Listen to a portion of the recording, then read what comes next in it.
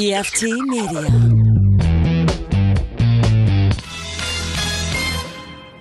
You are now listening to Cinema Crespediso.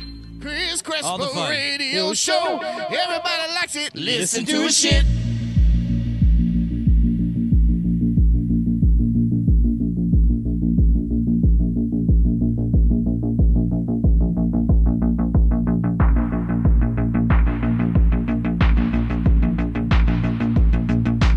Welcome to Cinema Crespediso.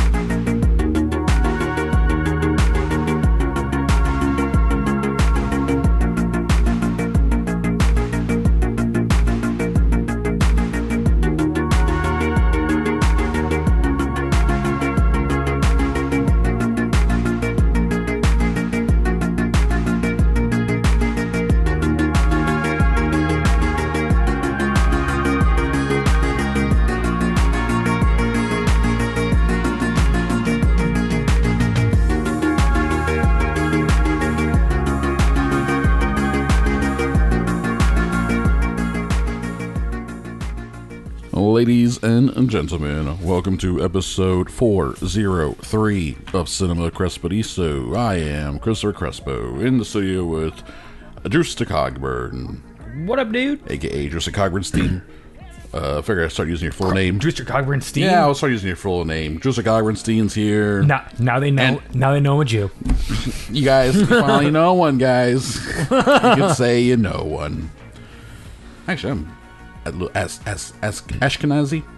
I don't know, Chris. I was raised Roman Catholic. Oh, congratulations. Congratulations on your power grab.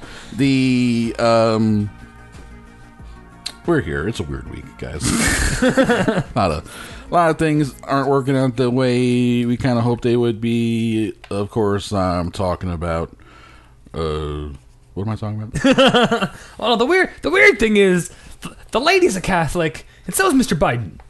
Well, the Democrats have put forth Catholic tickets for a number of elections now. The only elected Catholic president has been assassinated. The Democrat, and then assassinated. Biden's Catholic. John Kerry was Catholic. And, was he? Yes, is. He's still alive. But he ran. And Tim Kaine, Hillary Clinton's vice president. Oh, okay. He's Catholic. Also, Nancy Pelosi, highest ranked, Senate ranked Democratic seat holder, whatever. She's Catholic. Yeah. So you know how Democrats hate Catholics. It's weird. It's weird. It's this people of grace, people of peace thing that she's a part of. It's a sect of a religion, actually. That requires loyalty oaths. I was about to say, so are they more left or more right of the Catholics? Because if they're a sect, that means they're deviating. I don't know. Yeah, I don't know. I haven't done enough research into it, but I will say it sounds like more right. This is what I've heard. It sounds like more right because if you go more left, you tend to just go into some other branch of Christianity. You end up Presbyterian. Exactly. you start going left, and you're just Methodist. Exactly. Then all of a sudden, you're just showing up to mass without a tie on. Yeah. So my guess is more right, which is religious fundamentalism. Yeah, it's the thing. Okay, so up until 2017, they referred to the women in their people of peace. They referred to the women as handmaids. Ugh. And then Handmaid's Tale came out. And they were like, "Wee!" And they stopped doing that. Duh. Yeah. Bad publicity. Like, bad optics. Was she writing about us? Yeah, so it's and then Breonna Taylor, the only cop that got indicted for anything, he got indicted for the bullets that didn't hit her. If all of his bullets had hit her, then he'd be free. So it's been a bad week.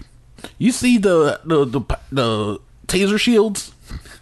What? You haven't seen the taser shields? No. You're not really online. Those are hard to see when they stay online. When you doom scroll through Twitter, feds in Portland gave the cops some of them like prototype, I guess, taser shields that apparently are available. Where they're clear, about the size of maybe 12, 16 inches. It's not that big, and you can see like the not electricity, but the like the wiring inside it. They are clear, and it's scary. It looks totally dystopian. Yeah.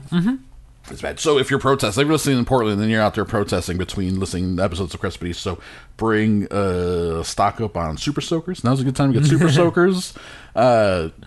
I read online that maple syrup is good for gumming up some works. If maybe you get a strong enough hose type of apparatus. Or if you... I'm not saying you should deploy these devices. Or what? What do you got? I'm just saying you got could... another one that people shouldn't do? I'm just saying, I'm sure if you took some sharp object, you could adjust the size of the nozzle in the Super Soaker for it to put out a more the viscosity. Viscous, Yes, that's what I was thinking. How do you... Because, I mean, man, that really gunks up the works good on a... theoretically speaking, I have no idea. I haven't actually seen a taser shield in person. This all could be left-wing propaganda put out by the George Soros publicity machine. I'm still waiting for my George Soros check. Have you gotten your check yet? No, I haven't. I guess because I actually haven't been out there in the streets. He knows. He's like Santa.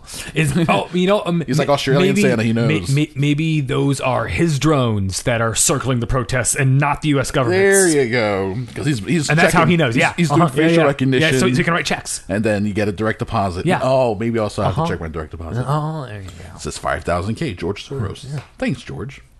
Is he actually an actual person? I only hear about him in terms of right-wing boogeyman. Or is he like Q? Yeah. Who is Q? Oh, my God. It's a bad road, guys. So we watched Enola Holmes because it's going down. Ship's going down, and we're going down with it. This is what happens when you fuck around with your 2016 votes. Like, hey, yeah, I'll vote. No, Hillary Clinton. So, Millie Bobby Brown actually helped produce this thing. She read it with her sister, to her younger sister, and she was like, I want to be Enola Holmes. But at that time, she was like, I guess 12. She was like, I'm too young. I can't play. I don't know how young she was. But she finally aged into the role of a 16-year-old. Well, I'm sure character. not only A, aged into the role, but B, had 3 successful seasons of Netflix show and a fucking bank account to roll that shit. Shit, man, yeah. She's popular. And she did, the reason why it's a Legendary Pictures thing is because she developed relationships with them via her involvement with Godzilla, King of the Monsters. Oh, yeah, she was in that. She was in that. Yeah. So, I'm sorry, those Godzilla monsters are so forgettable. Extremely forgettable. We'll talk about Godzilla in the second half of the show. That's a good teaser for that. But, yeah, extremely forgettable. But she, business-wise, made connects and got this movie off the ground. It's on, it was supposed to come out in theaters in April. Yep, I could have seen Warner that. Brothers. Yes, I could have seen that. Yeah, it definitely tries to have the scope, the feel like it's a big budget. We're traveling places, and we got train sequences. It's widescreen. I could know exactly. I could have seen I understand. This is a theatrical movie. Yeah, it definitely felt theatrical. Not necessarily that big budget, but it felt theatrical. I could have seen it in theaters and not been angry with myself. If I had my Regal Club pass, 50-cent convenience fee, just went and saw it, spent 2 hours, I would have been like, yeah, make it a little shorter. But otherwise, no. I feel like it's, I'd put it above fine. I'd say it's good. Yeah, I'd say it's a good movie. I mean, I would, since I was home watching it, I was on my phone a lot of it, so I gotta put that out there, disclaimer. I mean, for these Netflix movies, yes, now it's a Netflix movie. I would have said Extraction was probably the most actual movie-like Netflix movie that's been made. For this year? But now, Enola Holmes. Yeah. It feels more it feels more like an actual movie. Yeah, Extraction and Enola Holmes are both 2020 Netflix movies that could have been enhanced with a theater experience. Yeah, maybe since I'm home watching my studio on my laptop, I have my phone in my hands going through Twitter. I was like, let me check the Wikipedia on this page. Let me do some fact checking. It's not fact checking, but just like reading about it while I'm watching it. Things I wouldn't do in a movie theater. Mm-hmm. So I gotta factor that into the whole thing as well. But I will say this: it's one of those things where I totally get it. Mm-hmm. I get what they were doing, what their intentions were. Mm-hmm. It's pretty on its face. Yep. It's a young girl who, I mean, we just saw this it's young girl Little Sherlock, Women. It's young girl Sherlock Holmes. It's young girl Sherlock Holmes mixed with Little Women, where it's like, I don't want to be a conventional woman of my day, and you're like, yeah, you go girl. It's a go girl movie, girl power movie. Good actors. Oh, 100%. I like everyone involved. Yes. I mean, Millie Bobby Brown was great. I enjoy Sexy Sherlock. Sexy Sherlock. When he was leaning against the tree, like, talking to her, and he had like his legs, his leg was all stretched out. I was like, look at this guy. He knows what he's doing. Yeah. Yeah. This fucking Henry Cavill knows what he's doing. Yeah, he does. Sexy the Sherlock. The guy who played Mycroft, Sam Claflin. Yeah, He was in a season of Peaky Blinders, and he played he played a fascist. Go figure. Hey, he's good at that. Yeah, exactly. He plays a fascist very well. He's good at being an overbearing blowhard who wants to put women in their place. Yes, exactly. That's cool. That was funny. Mycroft.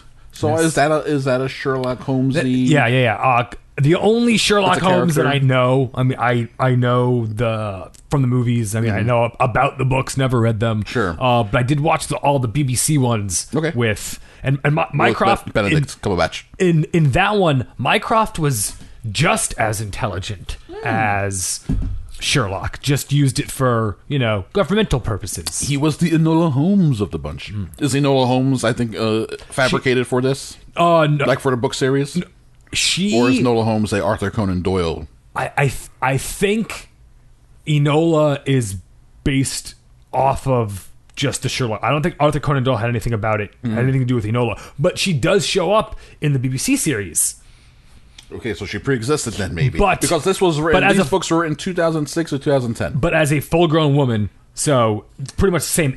She was raised alongside Sherlock and Mycroft in the Okay. BBC one, and she was way crazier, but also way more intelligent than Sherlock. So it was a cat and mouse game. Interesting. Sherlock Holmes is public domain. Up to a point. Okay. Up to 1923. And Arthur Conan Doyle wrote a bunch of Sherlock Holmes stuff before World War One, and then after World War One. There was a whole bunch of stuff written from 23 to 27. The Arthur Conan Doyle estate sued the producers of this movie Because and they used the Netflix. wrong story. Not that they used the wrong story, but because their Sherlock Holmes is a Sherlock Holmes who has emotions. And they argued that all the Holmes that was written before World War One, he was just cold calculating, deducting, the investigator. But then after losing a son and a brother, I think in World War One, he decided Holmes had to be more human, and from 23 forward, wrote a more humanistic Holmes. So they're like, this Holmes has emotions. We have emotions on lockdown. You can do that without paying us. Pay us. So that shit was just filed in June. That's ongoing. Interesting. I don't know, man. Can he copyright emotions? I Character mean- with or without emotions? I mean, maybe it's the whole character turn. There was character growth before this period. It was this version. Yeah. After it's this version. so that's what they argue. Wait a couple more years, guys. For it to fall into the public domain. That's what they argue, that it's the initial argument, I think, up until that they lost the initial one in up to 23 copyright was they were arguing that Sherlock Holmes over all this time and all these stories was one long cohesive character that was just going through, was a complex character, and then the argument at the time and that the judge ruled for was like, no, it's not a complex character. It's just a pulp character that has been, there's a number of iterations on it. You can't have a lockdown on all these different versions of this thing. Public domain, all like that. So that's a fight. It's a fight. So that's why I was wondering, Enola Holmes, how does that factor in? Where was that pre-23? I have no idea. I didn't do all that. That's too much research. I But mean, this is based on book series. So. It sounds like Enola Holmes is more like fan fiction. Yes, exactly. That has been such. It's a 50 Shades of Grey of Sherlock Holmes. Exactly. Yes, there we go. That makes sense. And then this Or one, it's fan fiction that is turned into canon for the most part. yeah. Weird how that happens because of the public domain. That's what we need to do. We need to get into public domain stuff. We need to make biblical epics starring Sherlock Holmes. Man, there's a movie. I'm gonna watch this movie Time After Time. I'm gonna watch a movie this week so we can talk about it next week. Time After Time. It's from the late 70s, and it's H.G. Wells traveling through time to stop Jack the Ripper in 1980s New York. What the Yes, fuck? it's an actual movie, Time After Time, from the late 70s. I'm gonna watch that shit this week because I've been meaning to watch it, and then we'll talk about it next week. Public domain's fun, man. So we'll have Samson as he's pushing down the pillars to crush all the we could Philistines just till do- time travel somewhere. We can just do Jesus and the Super Friends.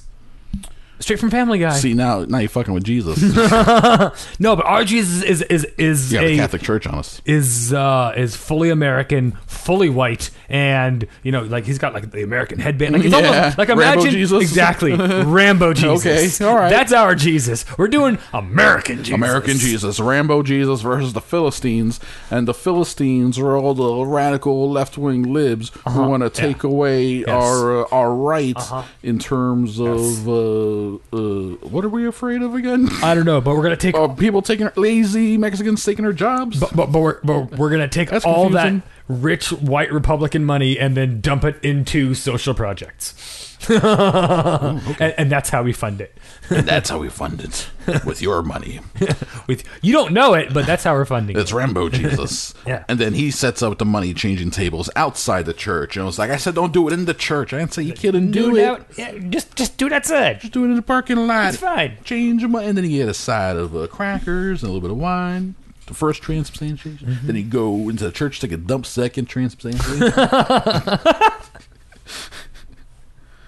Rambo Jesus. Rambo Jesus. Hey, I'm here I'm back. It's my second coming, and, cup the ball, stroke the shaft. Second Amendment. Third coming. Second Amendment, third coming. Thank you, Rambo Jesus. The end. And that was Crespo Diso Earworm Theater for Rambo Jesus. Rambo Jesus, September 2020. Tune in next month for our. Man, how long does Rambo go into public domain? We gotta wait like another 75 years for that shit. Right, because it's like a 90-year thing now. Disney got up to 90 years. Yeah.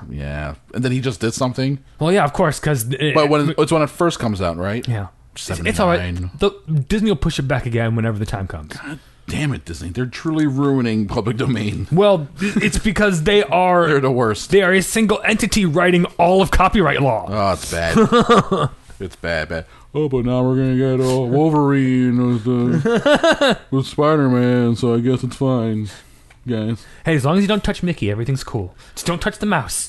Do not touch that mouse. Show me on the doll where the mouse touched you, but don't touch that mouse. Right here. Enola Holmes is good. It was. Could have been in theaters. Should have been in theaters. should have. April. And an April release, too, like leading up to summer. Yeah, that would have been fine. I could also have seen it being a holiday Christmas movie for families. I was gonna say, or a summer kids movie.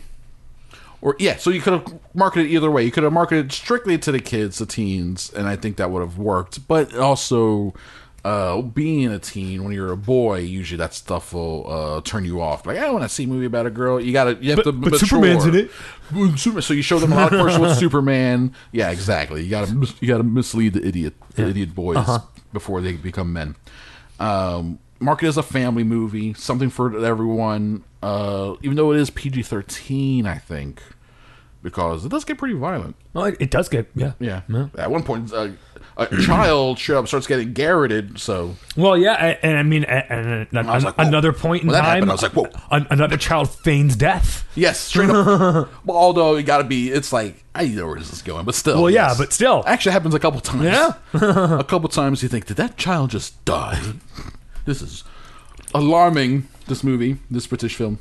Also, I like hearing people use their normal voices in movies, so it's cool getting Henry Cavill. and Helena Bonham Carter and Millie Bobby Brown, like all these actors that we know a lot for doing American accents, getting used their normal British speaking voices. I was like, oh, Eleven's British. Look at that. She's so British, and she's little Eleven. Is she? Yes, she is, isn't she? I looked up on Wikipedia, I did. It's a British actress, Millie Bobby Brown, best known for playing 11 in the Netflix series Stranger Things. Yeah, so, and it's a Netflix movie, so it's convenient, guys. If you haven't put it on, enjoy it. If you have kids, definitely watch it with the kids. It's good for the kids. And if you're into Henry Cavill, He's in it. He's dashing. And he's got those sexy Superman curls. He's got the curls going, fitted suits. Okay, let's get into our media diets. I watched a couple of movies. So Rebecca It's a 1940 Best Picture winner, Alfred Hitchcock's only Academy Award for Best Picture. It's also his first American production coming over from England, and it's David O. Selznick's production company the year after Gone with the Wind. So that's a hell of a back-to-back year from Gone with the Wind. And then Rebecca, based on a novel that came out in 1938, which itself is still in publication. I'm gonna have to read it. Do you know about it? Know anything about it, Rebecca? Have you heard of it? Rebecca, reason it's on the radar is because in a few weeks there will be a Ben Wheatley directed version on Netflix starring Armie Hammer, Lily Collins, and Kristen Stewart Thomas. Is that right? Kristen Thomas Stewart. And it's interesting, this movie. The story itself is very interesting. It's about an older socialite, a socialite widower. Because in the original, it's Laurence Olivier, who looks like he's 40-ish in that movie. In this one, it's Armie Hammer, who obviously looks like he's still like in his 20s. He still looks like a goddamn Winklevoss. But he's a widower socialite who meets a young woman who on a trip, and she is not like out of her league. She's there as hired help for someone else, but they fall in love, they get married real quick, and they go to his home, Manderley. And this is what I think was a big appeal for the movie when it first came out. It's a 2-hour movie. It's almost 2 hours. It's a long movie. I watched it on YouTube. The whole thing is on YouTube, and it's the first hour of it or so, a lot of it's like hanging out in Monte Carlo, I think. It's a lot of production design porn sort of stuff. Checking out these huge lobbies, and then when they get to the mansion, the big mansion, and the what's her name? Rebecca is the name of the deceased wife, who is like a specter over their whole relationship. And the girl, goddamn, what's her name? She is going around through the remnants of this woman's life, and it's a lot of like, look at all the embroidered fine linens and how beautiful all this shit is, right? And then the housekeeper, Miss Danvers, is a real cold-hearted bitch. And for most of the movie, you're like, they allude very heavily to what happened to Rebecca, why she's dead. They don't say outright. So for a while, like, I know what happened. I'm the audience. I know what happened. And you're also with the girl, and the girl starts figuring out, like, I know what happened.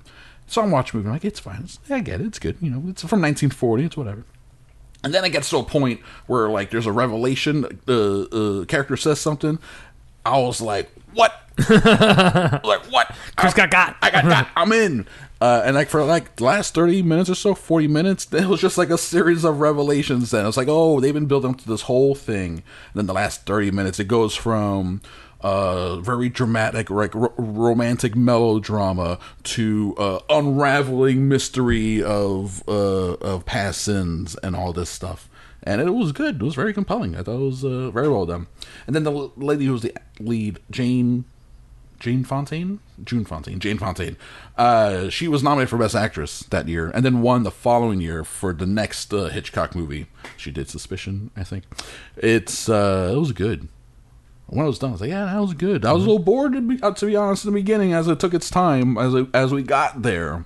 But once the train arrived at the station, I was like, oh, all right, I get it. I understand now why this is so, why the story itself has endured all these years. Yeah. And now I understand why Ben Wheatley would be involved in making it, because all his movies are like, they're crazy psychodramas. Yeah. Right?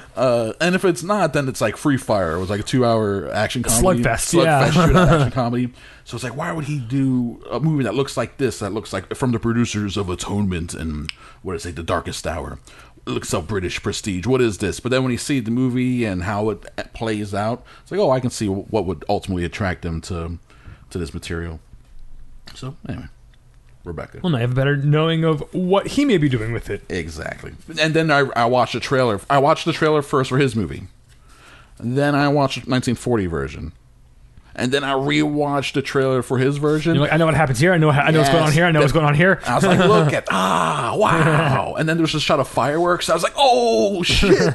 The fireworks. I know what happens at that moment. Yeah, so it's going to be, I think it's going to be really good because it looks like gorgeous. The original one looks very, very good, obviously, but this new one's going to be crazy looking. I rewatched The Natural. You ever see that, Natural? Robert Redford? Yeah. Old man playing baseball. Old man plays baseball. Who's his rookie? Because he gets shot by some woman. It's a wild story involving Michael Madsen runs through an outfield wall and dies. It's I forgot about how crazy it is because I saw it when I was a lot younger. All you remember is the baseball hitting the psh, dun, dun, dun, bam, bam, bam. Alfred Brimley is Wilford Brimley's brother, and he had this story to say in which Wilford Brimley plays the older manager, complaining about this guy, Robert Redford's character. Brimley was like 5 years younger than Robert Redford. I'm sure, yeah. But he looked 20 years older. He permanently looked old. He's like that cat with a mustache. And like, look at this grumpy old cat. He's just like a permanent old grumpy cat, man. Rest in peace. Wilford Brimley. But I rewatched Natural, and it's amazing seeing how much work the score does. Who did the score? The You Got a Friend, Randy Newman. We're just like Randy Newman, but then he also scored like, damn, this is good. Dude, guy's a musical genius for a reason.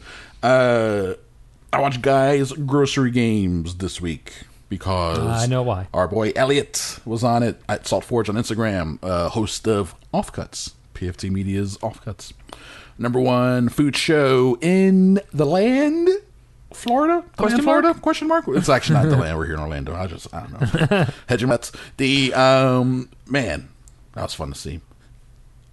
Not stressful at all because I talked to him months ago and it's like, oh, I did the show. Here's the outcome. I was like, sweet. Okay, now I don't have to worry about it. I don't have to figure out. Oh my god! Yeah, I'm like, oh my god, what the bullshit? It's like, no, I watched with my parents. Like, look, here's the show. Here's what's gonna happen. Okay, let's watch. And it made it a lot easier to watch because we knew what was gonna happen. Spoiler alerts for it. But it was cool. It was cool seeing him on TV. Like, I know that guy. I'm on TV. I'm on the TV. But that makes now. So I know someone who's on that show, and then my brother, one of his coworkers from Haleo, did an episode where she didn't win, but she got to the end as well. Got pretty far. It was fun. Cool. You watch it at all? No. Not even for like I'm bored. Not even a but second. You don't have cable though. No, I don't. I don't either. So I don't have access to it. It was my parents' house. No. So you're old. Mm-hmm. I think it's on Sling, but I don't know. Yeah, no. So a couple of podcasts that are out there real quick. I don't think I mentioned this one before. I wanted to mention this a while ago. Just this for podcast listeners. But Drew, there are things about these two shows that you'll appreciate. I ain't expecting you at all to listen to them. Good, because I won't. Good. I'm glad we're settled. I'm not falling for your reverse psychology bullshit. There's a show called The Neighborhood Listen, which is one of Paul F. Tompkins' like 3,000 different podcasts. But the concept is the type of concept that makes me so mad that like, how come I can't think of good stuff like this? They take the Neighborhood Watch app and they call it the Neighbor app because they explain right away we ain't trying to get sued, so we renamed the app, but you all know which app we're talking about, and it's the Neighbor app or something, and they take real posts from their LA area Neighborhood Watch apps, turn them into comedy sketches. They just do. There are two characters who live in Dignity Falls, and they play fake people who are like, let's read this, and then they read it verbatim, and then they possibly improv based on that, and then they bring in another comedian to like, they'll read a crazy thing like, we have the person who wrote this, and then they'll do a whole like 10-minute bit on it.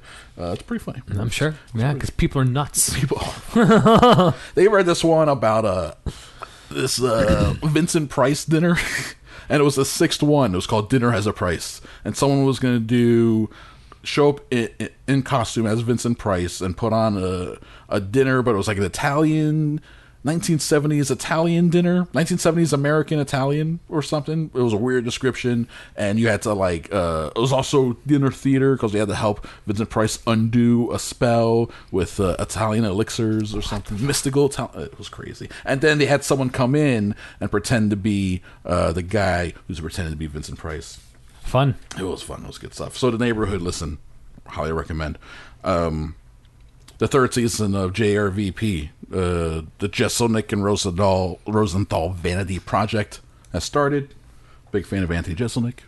And he's good at podcasting. It was really good. I really, really enjoyed it.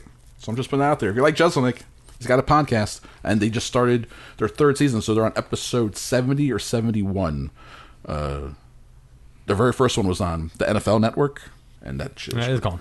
No, it's still out there. Is it? Apparently it's still out there. So if you want to hear Jeselnik shit talk Roger Goodell on his own network, you can do it. Man, that's it. That's it for my immediate day. What do you got from you, Drew? Episode 6 of Lovecraft Country.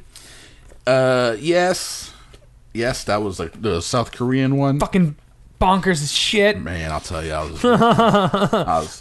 I was not expecting. I mean, it was a fun little. It was like tentacles, but not tentacles. Yeah, no, but it was like reverse tentacle porn, because normally it's the tentacle raping the lady. Yeah. And this time it was the lady definitely raping the dude with the tentacles. Was it rape or just full out Yeah. liquefaction and decimation and just destruction? But then there was also an element of reading your thoughts and Yeah. your mind and It's your future.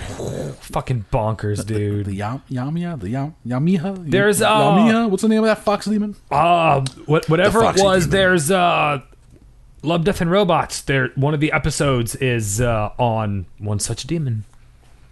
Oh, really? So it's Alright. actual, Asian mythology. I like So- I like pulling from the real stuff. Give me the real Baba Yagas. Exactly. That's very cool. So- You know who can stop that demon fox? Remember Jesus. Hey, give me a demon fox. I'll have sex with the fox. I'll do it. It's fun. It's fine. Back up. Raised by Wolves. 2 more episodes came out. Yes. So you're now 2 episodes because you watched them. Oh, I watched them both. Yeah. Yeah, I'm behind. So I watched the 2 from the week before. Yeah. And then that means there's only 1 left. So Yeah. that's what you called. You're like, I think I'm did. going to do 2 more and then maybe have a pumped up final one. So I'm hoping for like an hour and a half finale. Yeah, dude, the show's a great show. It's so good. Dude, it goes places. I mean, the end of episode 7's fucking bonkers as shit. yeah, I mean, they're all milky crazy. Episodes 8 and 9. This show ramps up like fucking Game of Thrones does. Oh, yeah. Where it's just like It sets so many things in place. It's like, just when you think you've seen the craziest thing this show has to offer, Yeah. oh, you have not seen anything. Because they keep adding things. They keep Yeah. and then you're like, how's this gonna pay off? Yeah, it's bonk, dude. It's nuts. It definitely takes some interesting turns here and there, and it's setting up some big questions. Oh, yeah. I'm looking forward to seeing how it all pays off, and how much will it pay off? Because when they talked about the renewal of season 2, they're like, oh yeah, the show creator is now sitting down to write season 2. Oh, yeah. So that means what? Season 1 was just written as like, here's a story. If people like it, then we'll figure out another season. Is it that type of thing. I'm sure Like you leave yourself this has threads. Well, no, but exactly that you can pull on. and but whatnot. it's probably contained, right? I mean, we'll see. Shit, we'll see this week. I mean, I don't know. At one point in time, I would have said yes, Chris. But now you don't know. I would have said yes. Yeah. Like, if I was at where you're pointing at, I was like, okay, I do see a logical conclusion to this story where it could go. in 3 episodes. Yes.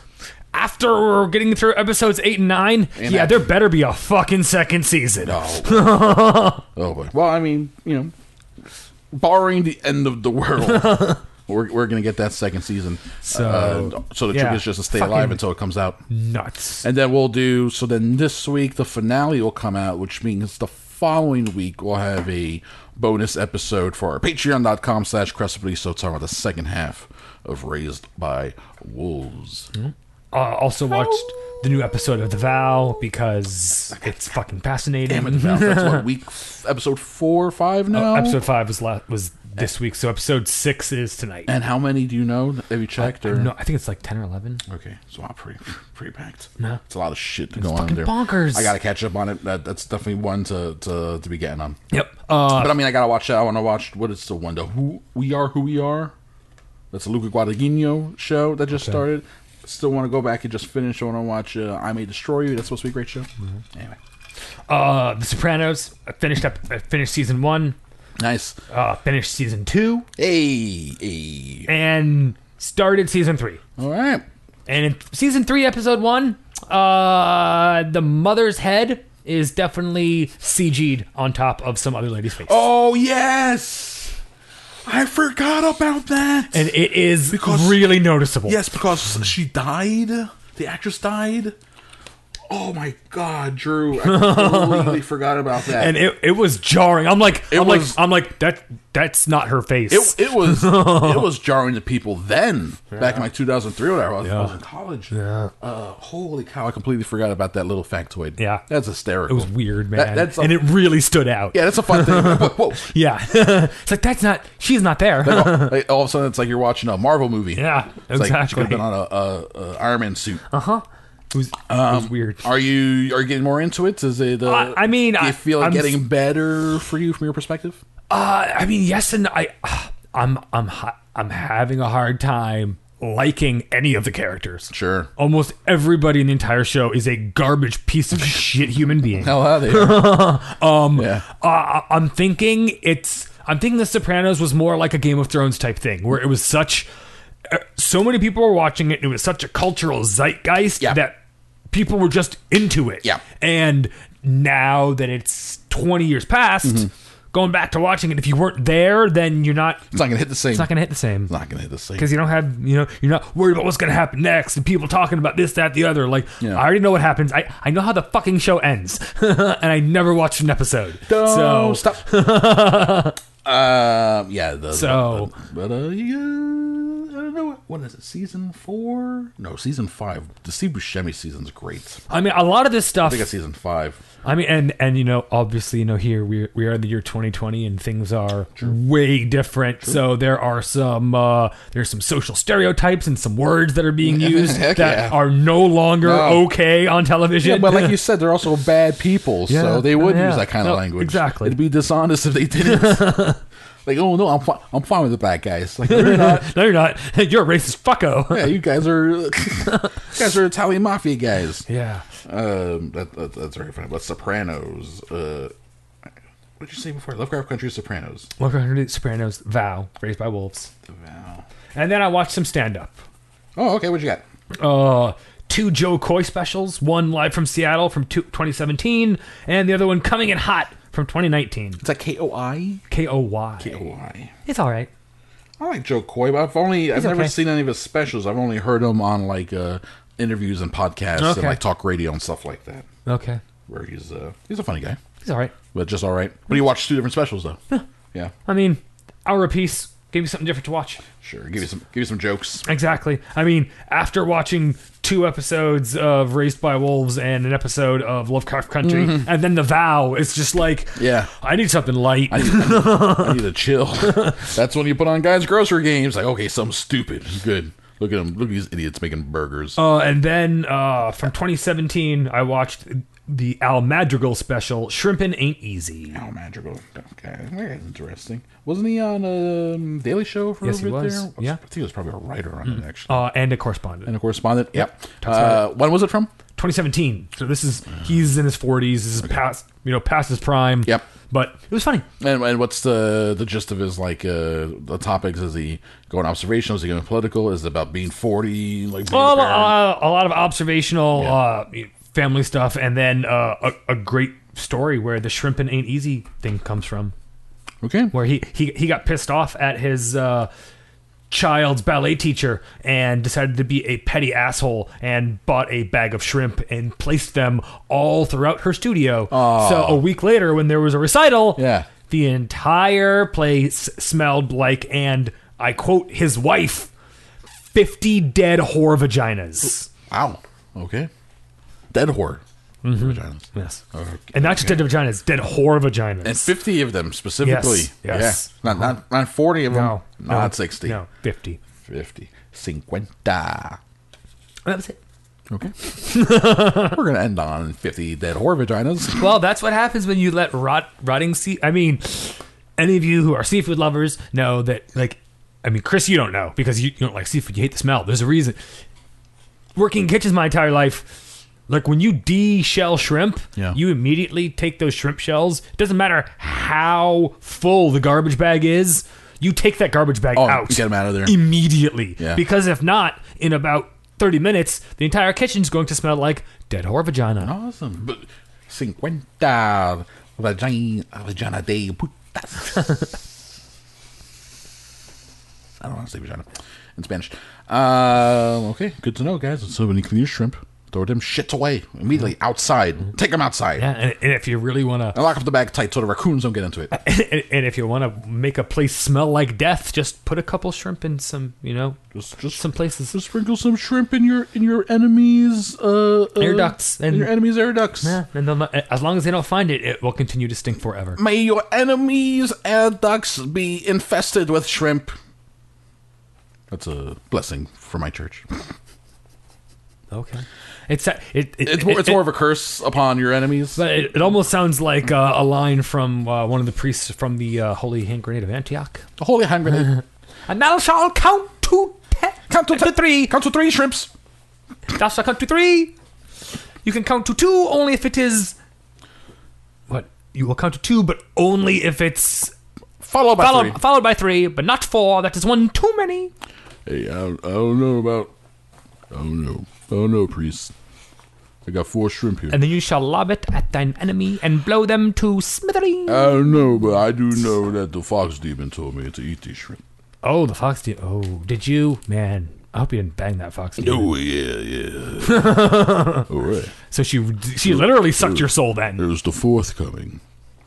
I spoke with Simon Time, had a catch up with him, a quarantine catch up. I spoke with him and asked him about some of the things that's been getting him through the last few months. He hasn't been able to host trivia shows in person, but he does have a new show, a couple of shows to promote. That all changes now, Chris. Well, we'll see now. Yeah, he's waiting anxiously for more people to call him to let him know to come on down and try to make some cash.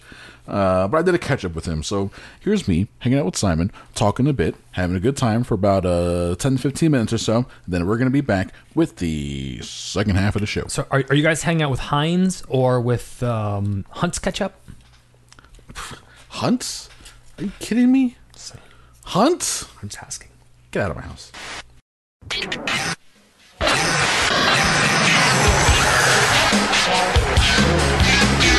All right, Simon, good to see you, but you even got a background with the green and the question marks. No one even sees this, and you're still like super Simon Time. You know. One of my favorite things is when I show up to like somebody's house or an after party somewhere, and you know the way I dress. Yeah. They say like, "Oh, did you just come from a show?" And I go, "No, why?" And there's just an awkward like look around, like you're dressed very interestingly is the nicest way I've gotten it. Yeah, you're walking around in your wrestling onesie. It's intimidating, this guy. Yeah, my tights, my boots, my knee pads pulled down Ric Flair style. I still got wrist tape on. Yeah, the jacket, well, the question marks on it. Yeah, see, brother, and people think we're joking around, but legit, like back when I had my long hair, I used to part it directly down the middle. Yeah, hard part. That's what they called the Simon Says. Yeah. And I'll never forget at a show in Zephyr Hills, some guy pulled me aside, goes, "You know what I love about Simon Says, man, is that he lives the gimmick. Look at this. Like, he made sure his hair was done in the Says style before he even got to the venue." And my buddy Dan, who's been on the Simon Time Trivia Show podcast, was like, he does his hair like that all the time. And I could like hear like the Curb Your Enthusiasm song playing in my head as everyone just like, oh, this guy is just a dork. I thought that was his gimmick. No, it takes a strong man to walk around with a hard part like that. Dead in the center. For any of the Cinema Crespediso listeners who have ever seen the movie Willard, it's the Willard haircut. Yeah, they can check. Yeah, it is Crispin Glover. They can check your Facebook profile to find pictures of it. Yeah. It's a thing of beauty. It is. All right, so buddy, I'm catching up with like friends of the show, people who've been on before, especially people who've been on like multiple times. And I want to catch people up on like what you've been up to, because the last 6 months, 7 months for all of us have been terrible. Crazy. Unless you're Jeff Bezos, it's been terrible. So what kind of things art-wise have been getting you through the so-called quarantine catch-up pandemic? The biggest thing has been trivia. Yes, of course. The biggest thing for me has still been able to do my... So you do trivia on Facebook? Yeah. The thing is, like, when the pandemic first hit, it was one day to the next. It was Copper Rocket telling me, hey, we're still going to have you on, this and that. And then literally the day before my show, they were like, hey, trivia's canceled indefinitely. They basically fired me WWE style without firing me. Well, best of luck in your future endeavors. Oh, that's brutal. And it was just like that. And then it was the Loma Bowl, and then Boardwalk Bowl, and then systematically one by one they canceled. So I was very fortunate, I guess is the word I'm going to use, that I had the idea to do the live stream, because I was the first one to do it. I was the first one to pop up with trivia. West 2 News ran a story on it when all these other companies started popping up.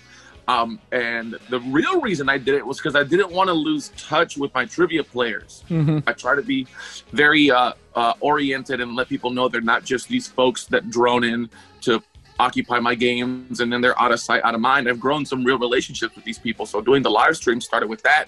Thankfully, they've helped us financially, but the live stream games have been a big, big part of the last 6 months. Yeah, that makes a big deal, like connecting with your players like that. It's a week-to-week thing for some of your regulars. So to lose that for 6 months at a time is huge. So that's a smart way to maintain those relationships. I've gotten some really, really touching emails, Chris, from people that were like, Simon, my depression was so bad. I don't know how I would have gotten through without your 3 shows a week doing the live stream and supplying some normalcy, being able to talk to some of the people we'd see at the venues. So the live streams has been a big, big part of the last 6 months for me too. You know, it's a release, like I said, for me too. Yeah. Trivia is not a job for me. You know, there's the famous quote that if you love what you do, you'll never work a day in your life.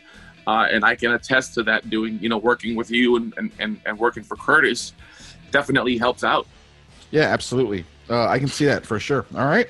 Well, then doing trivia shows is number one. Then give me a number 2. What else has been getting you through the last few months?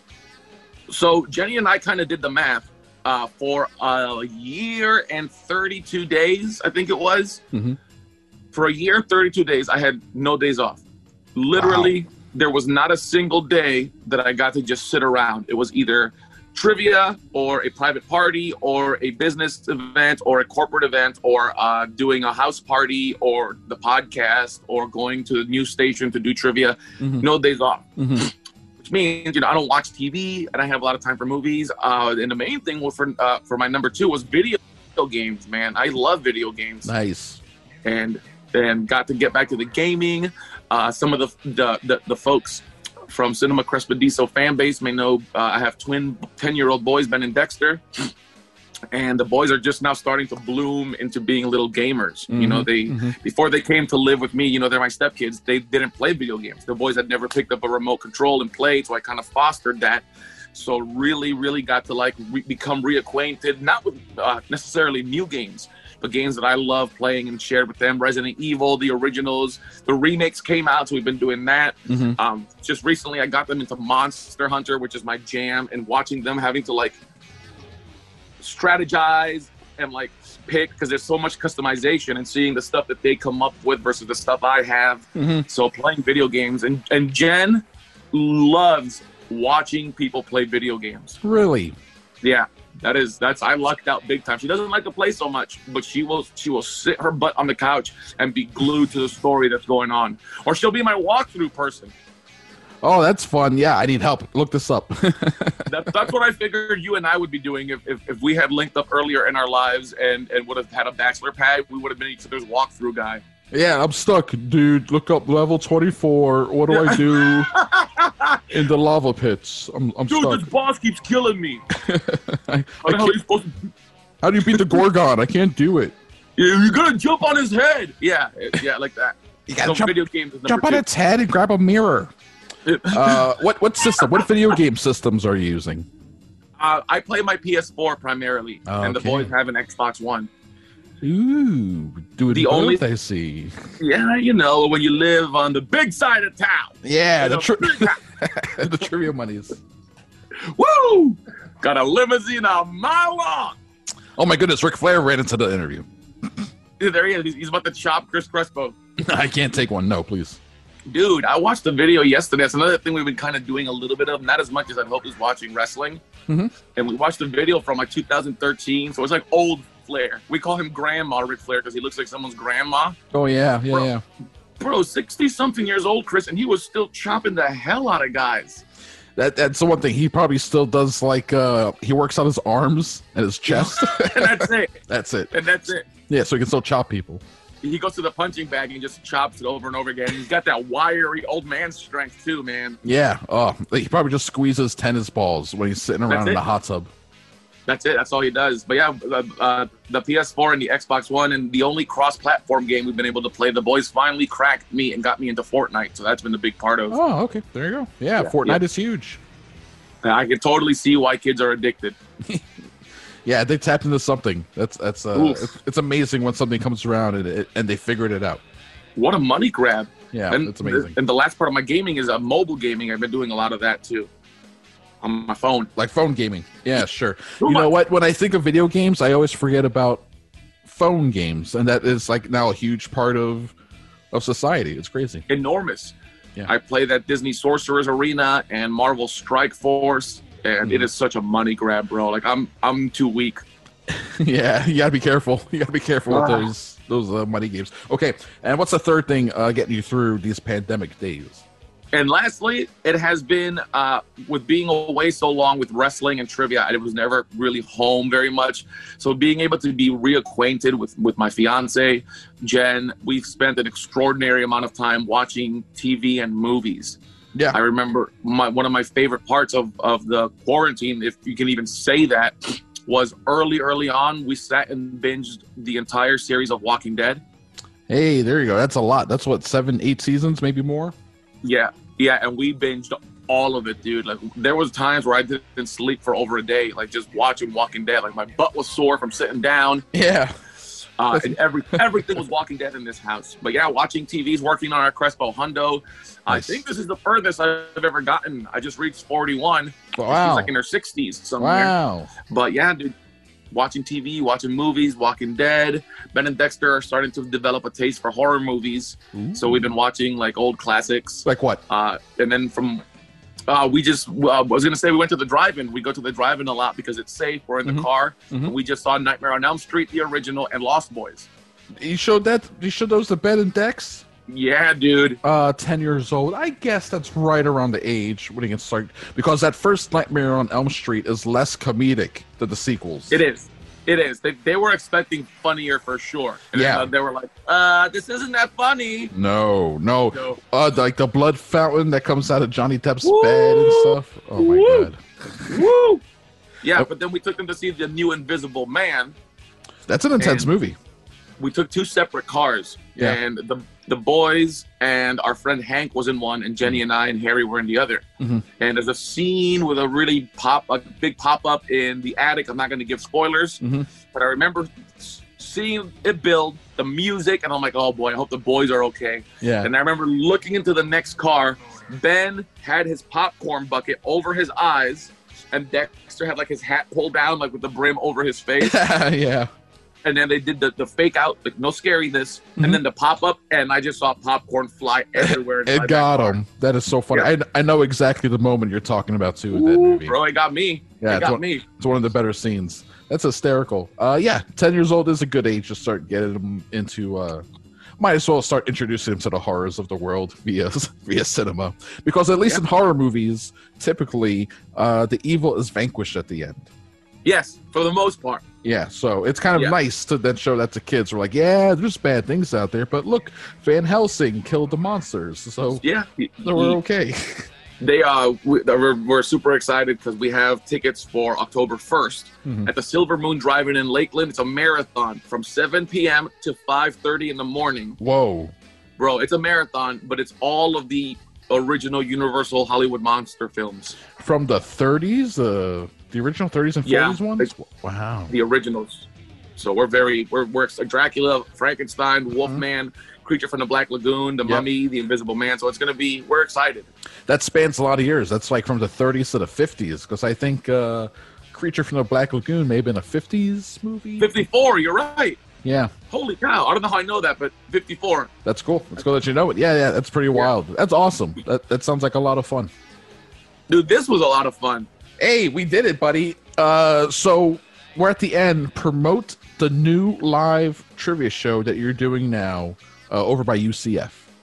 Guys, after 7 long months, we are finally back at Island Wings UCF. It's the newest show on my Trivia Weekly schedule, 9:30 p.m., so it is a late-night hospitality show, but we're outside on the patio, social distancing, people got their masks on, I have a sanitation station, and I was so nervous to go out. I'm still a little ninny when it comes to all the pandemic stuff. And as you should be, yes. It's a respiratory disease. It's terrible. You should be cautious, yes. Yes, I have had a upper respiratory infection many years ago, and I can only imagine how much worse this might be. But they were very, very productive. They were very proactive in making sure that I felt safe, the crowd felt safe. And it is Tuesday nights at 9:30 p.m. at Island Wings UCF. And then on October 4th, I'll be back at the Aloma Bowling Center. Sunday night, 6:30 p.m. I'm going to be on the lanes, so there's plenty of separation. Wow. Yeah. And of course, check Chris, myself, and Jenny out on the Simon Time Trivia Show podcast, everybody. Yes, please do. The hottest trivia podcast in the Southeast, at least, I would say. I don't know. It's the number one show of its kind with me, Jen, and Chris. It is. Yeah, there's no other show featuring the three of us that's better. I'll tell you that.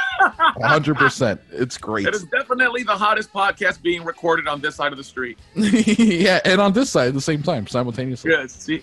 At least these days, you got to be careful. Yeah. All right, it was great talking to you, man.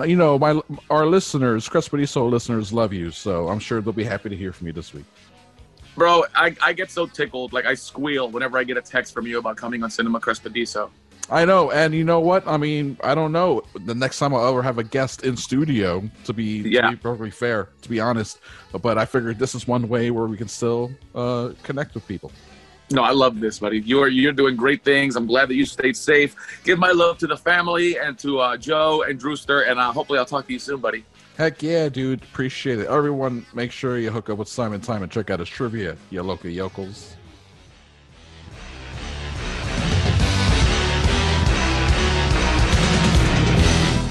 And thank you very much, Simon. Check out the Simon Time Trivia Show. Rate it and review it on Apple Podcasts. Subscribe on Spotify or Stitcher. I think we're on Amazon Podcasts now. I think that's a thing. I think we're on it. Not Crespediso, but what? We're not on it yet. I think I still have to upload our stuff, but Steve uploaded all the PFT Media stuff, so Crespediso's on its own server because I'm not smart. The Patreon, going strong, patreon.com/Crespediso. We have requests. We have requests, Drew. Simon Time. Speaking of Simon Time, sign up to be a patron. Oh, nice. And he's Thanks, Simon. He's a $5 executive producer patron. So what does he want from us? Oh boy. What does he want? He wants us to review his favorite movie of all time, Hocus Pocus. He loves Hocus Pocus. I'm aware. So it's happening. Eventually. There's no... That's the thing, Drew. I say we will do these episodes. Practically promise them.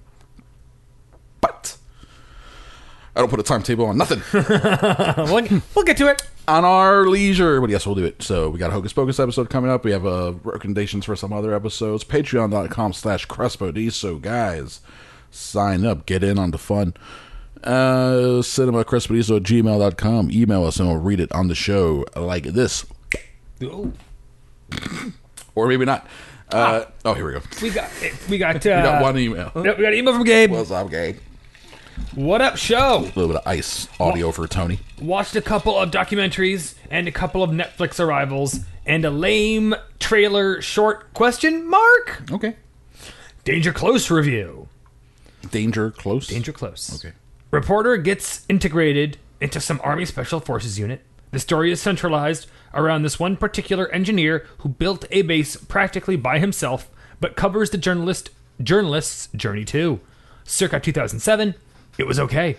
All right. The journalist is wounded, returns to America to visit this soldier's family, and tries to get back there to this base. And it's a documentary? Mm-hmm. Okay. All right. Journalism. War journalism is very interesting. Makes me think of stuff like Killing Fields and Wars of Force that gives us meaning. Citizen Soldier review. I don't know why, but I was immediately fiending for another war documentary. It was a weird hole I fell in. I guess I picked an earlier documentary from the previous director. This was about reservists who get sent out on deployment and their experience out there. Some tough shit. Just patrolling. Reminded me of my uncle, who was a recruiter re-signing guys for extended service once their contracts were up. He told me he would prefer to fly in a Black Hawk because the IED shit was just too prevalent and left him very paranoid. This documentary follows this company from Oklahoma. I liked it better than Danger Close. Okay. So maybe watch them in that order. If you're interested in checking out documentaries, watch that in your clothes and then go back and watch another one. Citizen Soldier. Devil All the Time review. Hey, we reviewed this last week. All right, let's hear the games review. It's kind of an intertwined anthology of this backroad West Virginia area. Kind of a Sin City-like, but expanded over time between World War II and the Vietnam War. It's really well done. The pacing and editing is superb. Yep. And I was really enthralled with every character on screen. And all actors you know or seen before, and no one really dropping the ball. The cast did great. This one is the best things I've seen in 2020. Probably top 3. Wow. It's graphic in parts, but I feel like I would love to watch it again. Very Coen Brothers, reminded me of Buster Scruggs, but less humorous, and I was surprised to find out it wasn't them. So a compliment to the director. Watch this gem. There you go. Rave review from Gabe for Devil All the Time on Netflix. Yeah, we talked about that one last week, so spoiler free, obviously. So if you want to hear more reviews, check that, or just watch the movie on Netflix. Enola Holmes review. All right, here we go. I saw someone mention Superman as Sherlock Holmes in the group, but I thought this was some pipe dream for next year or something, but found this looking in New Arrivals. This is a very charming, fun, classic Sherlock Holmes type movie. Very lady empowerment. It's a nice watch. Nothing groundbreaking, but very entertaining. Good enough. I wouldn't mind watching it again. Yeah, good enough. Definitely, if you're a fan of anagrams, you have a lot of fun with this movie. Sol Levante. Sol Levante. Ay, ay, ay. This is that short anime that I talked about a couple months ago. All right, there you go. So I already watched this. I was curating my Netflix list and saw this quick little 4-minute thing that promised a hand-drawn 4K anime. So I'm kind of curious, thinking I'm going to get some kind of modern version of the old-school Disney classics, old-school hand-drawn with some new technology, but this is just a digital anime. Nothing new. A lot of the newer anime mixes 2D and 3D animation, and this is more of the same. The description is marketing like gluten-free water. So this is the angriest 4 minutes I ever wasted. Apparently Netflix Japan is gearing up for a digital anime, and this is a 4-minute trailer for it? ? I don't know. That's fucking a pass for me, dog. It's a pass for you, Randy Jackson. Okay, it's a pass from Randy Jackson. Do you remember? Watch it? Did you? Is it a trailer or is this a short? It's just a 4-minute short. A 4-minute short.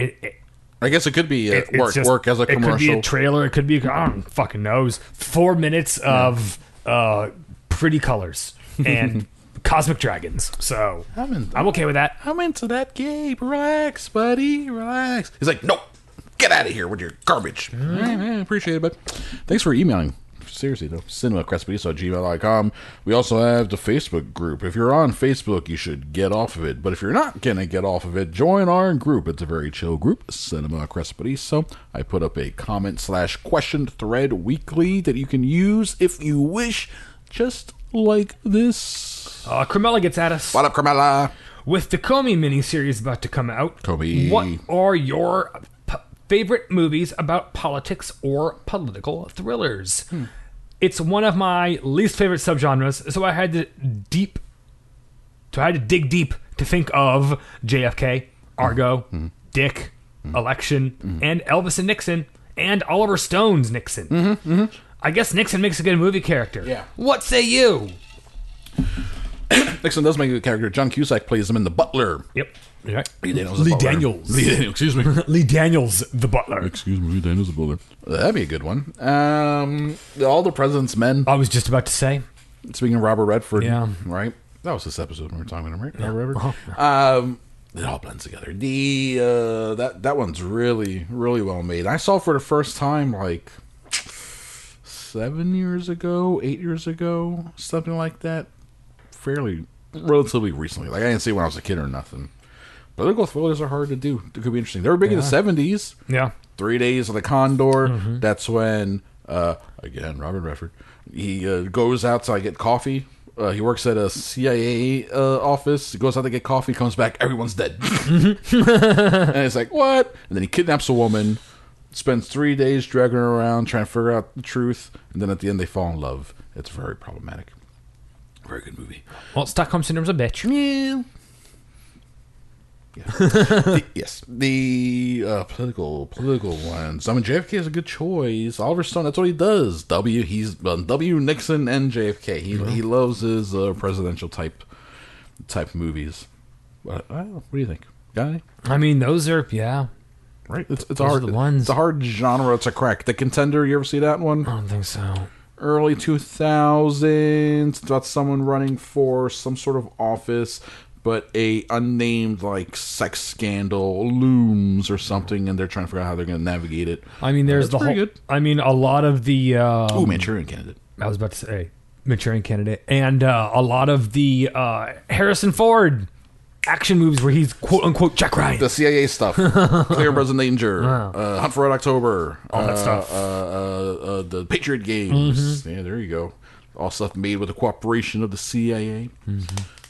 Yeah, that's all. That all gets political maneuverings and dealing with regimes and stuff like that.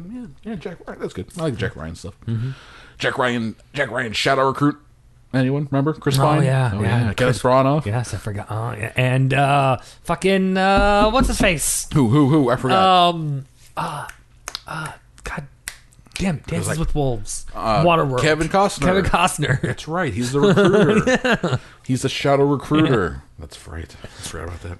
Kevin Costner, shadow recruiter. Boy, that was not good. Well, there you go. All right, what else we got? And Ron gets at us. What up, Ron? What are your thoughts on Pen 15 and Utopia? I finished Utopia. People are shitty to it due to the British version. I, as another gentleman, enjoyed it and binged it all day Friday. Okay, I have not seen. already. I have not watched Pen 15 or Utopia. Pen 15 just put out a new season. That's been a very well-liked show for a few years now. Okay. Gotta watch that one. The conceit is that the creators are these two women who, it's a high school comedy, like an adolescence comedy, but they're playing the characters. So they're like in their 30s, but playing teenagers. And they look very awkward. Strangers with Candy. Yeah. Strangers with Candy. Same thing, right? And so that's supposed to be very good. And Utopia just came out, so you already binged it. Damn, Ron, already giving us the heads up on Utopia, checking it out. I appreciate it, buddy. That one sounds interesting. That's about it's like a comic book related in a way, where like comic book characters, like this comic book exists, but like things start happening in the real world, so all these like teens got to come together to stop it or some shit like that. I think that's that one. More teenagers. John Cusack. Speaking of John Cusack's in that. Okay. All right. Interesting. So haven't seen Pen 15 yet, and but Utopia was on the list of things to check out. What service is that on? Pen 15, Tulu, Utopia is Amazon. Okay. Yeah. Haven't heard of either of them. Hey, I'm telling you, all the shows come out this fall are crazy. Anything else for the? Nope. That's it. Well, then I'll go ahead and jump into it, Drew. It's time for another edition, the newest segment of 2020, the best segment of 2020. Chris Reed's EW Magazine, so you don't have to. Look who's on the cover of this thing.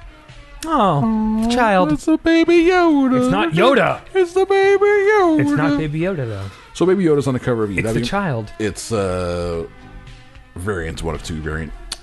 And it's a fall TV preview, Drew. The amount of shows coming out this fall are stupid.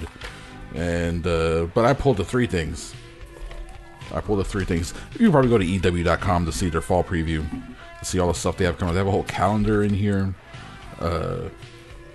which is this is including Fargo season 4. Well, that starts soon. It starts soon, and the reviews aren't too hot for it. But I'll watch it anyway, because it's a stacked cast. And it's a goddamn Fargo show. But there's a whole thing, since it's on the cover, there's a whole thing about Mandalorian in here. I pulled a couple things from it. First off, apparently, amongst the new directors for this year, like Robert Rodriguez directed an episode, Carl Weathers directed an episode. Hey, good for him. Yeah, it's really cool. And then we have a confirmed cast, though not necessarily what roles they may be playing, but we have some of that here. Rosario Dawson as Ahsoka Tano from the Clone Wars show. Michael Biehn just says he's a mysterious bounty hunter. That's exciting. I love Michael Biehn. Katie Sackhoff from Battlestar Galactica is playing some sort of faction leader. Oh, this is my favorite one. Timothy Oliphant will play Cobb Vanth, a sheriff of a Tatooine settlement who has previously only appeared in Star Wars novels. Of course. So yeah, we need Sheriff Bullock. We need Seth Bullock back, please. Yes. We need a space western sheriff. Get Timothy Oliphant on the phone. So yep, I'm here. I got you. Tamura Morrison, who played Jango Fett in the prequels, and who's ostensibly supposed to be like All the clones. He is in it somehow. So people have been trying to figure out how Boba Fett maybe somehow factors into it, if that's a possibility. Interesting. And then was there something else in this article here? Wanted to double check. I mean, it's a fine little article to talk about all the things they put into it. It's right between a couple pharmaceutical ads. So there you go. There's some Mandalorian stuff. That's thing number 1. Thing number 2. They did a little feature here on cinematic feuds and spats. Mm-hmm. Like The Rock and Vin Diesel. Mm-hmm. From Magic Mike, Channing Tatum and Alex Pettyford didn't get together. There was one here that I pulled. Oh, yes. Oh. Have you ever seen Blade Trinity? Yes. Remember how bad it was? Yes. How stilted and weird it is. Here's a little bit on Wesley Snipes for Blade Runner Trinity, where he played a vampire droid hunter, replicant hunter vampire. What? And is this in the Matrix universe? Yeah, it is. It's my Matrix universe. I wrote it because I'm the new Jesus. Okay. Unholy Trinity for Blade Trinity, the franchise's third installment, star Wesley Snipes' biggest enemy was himself. Well, it should have been himself. It says everyone. The fact that the movie exists puts it above Citizen Kane, Patton Oswalt has joked, describing Snipes as, quote, fucking crazy in a hilarious way on the Trouble production. Among Snipes' actions, according to Patton Oswalt, refusing to leave his trailer, attempting to strangle director David Goyer, staying in character off camera, and communicating only via post-it notes, which would be signed from Blade. Snipes denies all the claims except the last one. That may have happened, he concedes. Another thing I happen to know about this movie, they'd finally get him out of his set. They'd have to shoot the coverage with, what's her name? Jessica Biel and Ryan Reynolds. They have to cover there was the 3 of them together.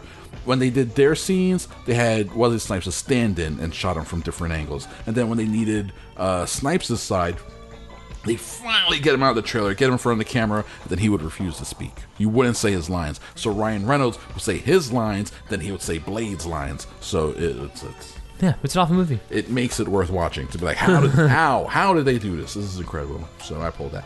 And then finally, this is interesting. So they have section here where it's like books coming out 15 fabulous fall reads, which includes Ready Player 2 comes out this fall. Oh, nice. But this one that I'm looking forward to, and I'm definitely gonna get the paperback, The Nolan Variations by Tom Schoen, and it's just about, with Christopher Nolan's help, it's a movie about all of his movies, including Tenet. So you can get the insight on him being a batshit crazy British man obsessed with time. On how he figured out, yes. How do you make these movies? Well, let me tell you. So there's a whole Nolan book coming out this fall. That sounds one of many books. That sounds very interesting.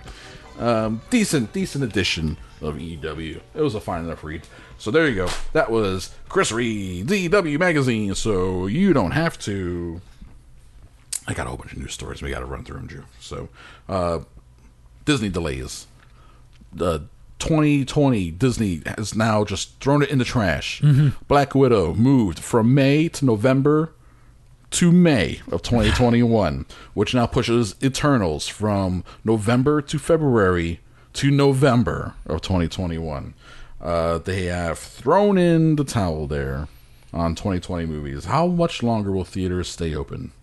Well, I mean, here in Florida, they will stay open forever because we are never going back to being locked down. We're never going back. 11% positivity rate. Who gives a fuck? Doesn't matter. Phase 3, reopen! Reopen, baby. We have a nice little rundown here of what they got. So, Black Widow, May. Eternals, November, which then pushes everything else. Shang-Chi. Wait, where is it? Here we go. Shang-Chi moved to July 2021. So it's going to go Black Widow, Shang-Chi, Eternals. Now, they're just throwing that in there, I guess? Now here's my question. Because that one's done. Here's my question. With now 2020 being, the only year since Marvel movies started coming out that a Marvel movie didn't come out? Mm-hmm. think maybe they lost some of that role? Are people going to be fiending for these Marvel movies the way that they have been now that they've been given a break from it? Especially the big comeback being Black Widow, not necessarily a character. Big comeback, my ass. That movie's going to flop. I'm sorry, guys. It doesn't matter how long you push that movie back. That movie was relying on Marvel being the hot, big thing. And just cranking stuff out on a regular basis. Yes. And we are beyond that now. I'm sorry, but the movie's not going to do well.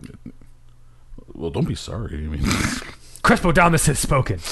All right, here we go. In Tokyo Disneyland, they debuted a brand new Beauty and the Beast ride. Okay. Look at these dancing animatronics. We got a Belle dancing with the prince in non-beast form. And they're straight up, the way their legs moving. Can you see them legs? Yeah. The technology that they use at these parks are top notch, and the reason being is because they're not exactly funded by Disney.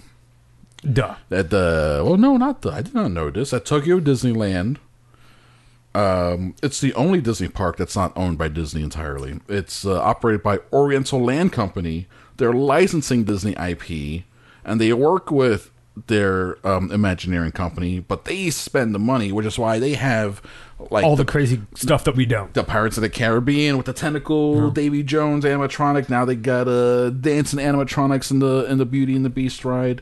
It's pretty wild that they're putting even more money into their theme parks than Disney has on their own. Makes it worth going to check out those parks someday, perhaps. Once you're allowed to travel there again. Speaking of dumping a bunch of money into stuff, Passion of the Christ 2. We've talked about it before. We got further confirmations. Speaking of Jim Caviezel, it's happening. Jim Caviezel says Passion is going to be the biggest film in world history. But he died. But then he comes back to life. The final shot of the movie is like the hole in his hand. I think even the sun shines through it or something like that. It's about the 40 days after he comes back, and there's like sightings of him. And say where he's kind of a specter. It sounds boring as fuck. No one gives a shit about this part of the story. So the fact that he thinks it's going to be the biggest film in history is delusional, insane, and maybe just him hoping that he wants to get another payday. I mean, yeah. Right? Yeah. He's hoping to, he wants that Jesus paycheck. He does want that Jesus paycheck. The original cost Mel Gibson $30 million to make, funded himself, grossed $600 million worldwide. Mel Gibson, Passion of the Christ 2. Cancel culture real? Question mark? I mean, he's violent anti-Semite. Speaking of canceling and cancel culture, I guess you can cancel yourself. That's what Jeffrey Katzenberg might be doing with Quibi. I enjoy following stories of failure. Rest in peace, Movie Pass. Quibi. Looking like they're going down that path. It says here, Wall Street Journal. Quibi is exploring several strategic options, including a possible sale. Boy, oh boy. Because people have short attention spans, but when it comes to viewing shows, they can still sit down in front of a television for 20 minutes. Just because someone is on a bus somewhere for 20 minutes doesn't mean I gotta watch a bunch of things in tiny chunks. Yeah, it's stupid. And when you try to like reinvent a wheel or give something that people really don't need or aren't even asking for, then you find yourself with this huge public failure. But sometimes if you go back to things that work, they may work in your favor. Things that have been tried and true, such as they used to do this a lot more back in the day, Drew Cogburn. The old movie of the week. Yeah. Right? That was a thing. 70s and 80s. Yeah. Movie of the week. The Paramount Network. They've had an interesting history. Paramount Network. I actually have it here. Started in 1983. Channel was created as a partnership between a radio station and Westinghouse Broadcasting, and that was the Nashville Network, right? And it was all about country music.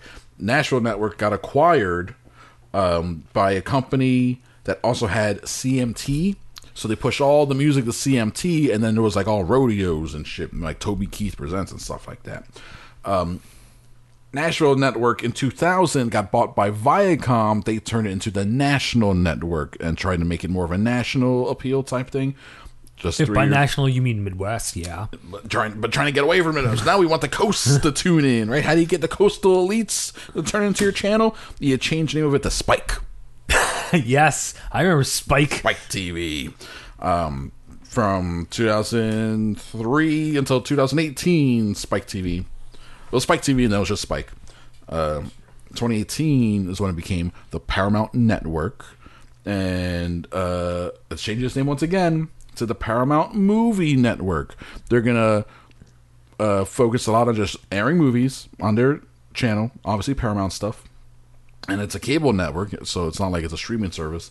And they are going to do 52 original movies per year, one movie a week. They're producing movie of the week. So TV movies are coming back. TV movies are coming back on the Paramount Movie Network, and they do have some shows, like Yellowstone is their show, so they're going to start showing that in like 2-episode chunks with limited commercials. So they're going to even try to show their TV programming in a more cinematic light. So that is pretty interesting. And they're also canceling reality shows Ink Master, Wife Swap, and Battle of the Fittest Couples.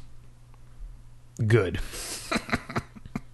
Yeah, Drew hated Battle of the Fittest Couples. I've never seen it. He railed against it. I was like, Drew, we're not going to talk about it on the show. So now you don't have to talk about it. Okay, I won't. I know, I can see. Apparently, I can see bubbling in you. Apparently, I've already said my piece. I see you want to rage. Yes, but it's fine. You don't have to worry. Until it gets picked up by Bravo. And, Bravo. The Fittest Couples. Hey, I'm the fittest couple. I'm the fittest Trinity. The fittest Trinity. Mm-hmm. Fittest Holy Rambo Trinity. The fittest Holy Rambo Trinity. Me and the sexy fox are gonna show you what's up. 52 new movies a year. Sounds tough as hell, but they're gonna do it. Or they're saying they're gonna do it. It sounds like they're going to be cheap. Yeah, that's the thing. If you're making 52 movies, that's the thing. You're definitely not spending not even $1 million of production. I'd say, I was gonna say $2 million. $2 million of production for 52 movies. You're gonna dump $108 million. You give that to Marvel. That's half of Black Widow. Yeah. So, and yes, it's gonna be made for TV. Like, whoa. But like maybe one week Michael Shannon will pop up. You're like, hey, let's play a dirty cop. Aren't they all dirty? Yeah, fucking cops. Speaking of doing the impossible, like making 52 movies a year, Tom Cruise continues on his journey of making a movie in outer space. Mm-hmm. He secured $200 million from Universal, and him and Doug Liman are going up. Yeah, they completed the next step. They booked their seats on the October 2021 SpaceX flight, the Dragon Axiom, and there's still an empty seat on the flight. If you want to go, by the time this article came out, maybe not anymore. Yeah, probably not. Because it's fucking. Oh, Tom Cruise is going to be on that ship, rocket. What do you call it? Yeah, it's a rocket. It's a rocket ship. We're going to put our biggest movie star in a rocket, send him to outer space, guys. I don't know if this is a great idea. You're really rolling the fate dice on this one. I think for the 2021 version of the Big Bopper. Hey, listen, I guarantee you, Tom Cruise is he's just trying to get closer to Xenu before he dies. Yeah. Maybe I can see Xenu from up here. Xenu, save me. Let's see. We got. I have a handful of stories here. That's like essentially just updates on what people are working on, right? So we got Ryan Gosling is working with David Leitch. Ryan Gosling will be playing his third stuntman character in a movie. He did one in Drive. Mm-hmm. Did one in The Place Beyond the Pines. Mm-hmm. And now he's going to do one in a movie called... It doesn't have a name. Okay. Bullet Train. No, that's a different movie. The Gray Man. No, that's a different movie. These are all movies, though. Bullet Train's the one where Brad Pitt's on a train, and he's an assassin on the train. That's a David Leitch movie. Get it? As Bullet well. Train. Oh. That makes sense. I thought it was just a fast train. I was like, how are they going to film on a train that fast? The cameras can't keep up. The lenses. that kind of deal. Well, maybe there's not a title for it, but it's doing a movie where he's a stunt man, but it's like an action movie. And it's David Leitch. He's continuing his action career, getting Ryan Gosling in it. Sounds like fun. Joel Edgerton has a movie that he's developing called Florida Man, based on a book called Florida Man. So based on that, Drew, what do you think? What do you expect from a story called Florida Man? I mean, I think it's going to be some sort of silly action comedy. Okay. All right. Where Florida Man's like some dumb... Like think, did you see The Beach Bum? I never saw it, but yeah, the Harmony Korine Beach Bum. Matthew McConaughey. Yeah, so think that, but action comedies. Think Jackass meets The Beach Bum. Jackass meets The Beach Bum. All right, here's the description of the book. Florida, circa 1980. Reed Crow, the eponymous Florida Man, is a middle-aged beach bum, beleaguered and disenfranchised, living on ill-gotten gains deeply in the generally heart of Florida. When sinkholes start opening on Emerald Island, not only are his seedy businesses, a moribund hotel, and a shabby amusement park endangered, but so are his secrets. Crow, amateur spelunker, begins uncovering artifacts that change his understanding of the island's history, as well as his understanding of his family's birthright as pioneering homesteaders.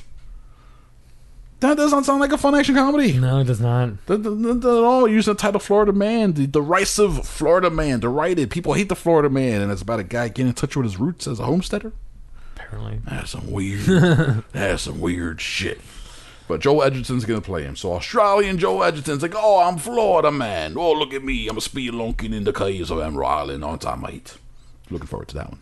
That accent work. Fun. The Tony Kaye, director of American History X, has finally lined up another project, and that would be African History Y. This is not a spoof. We're not joking.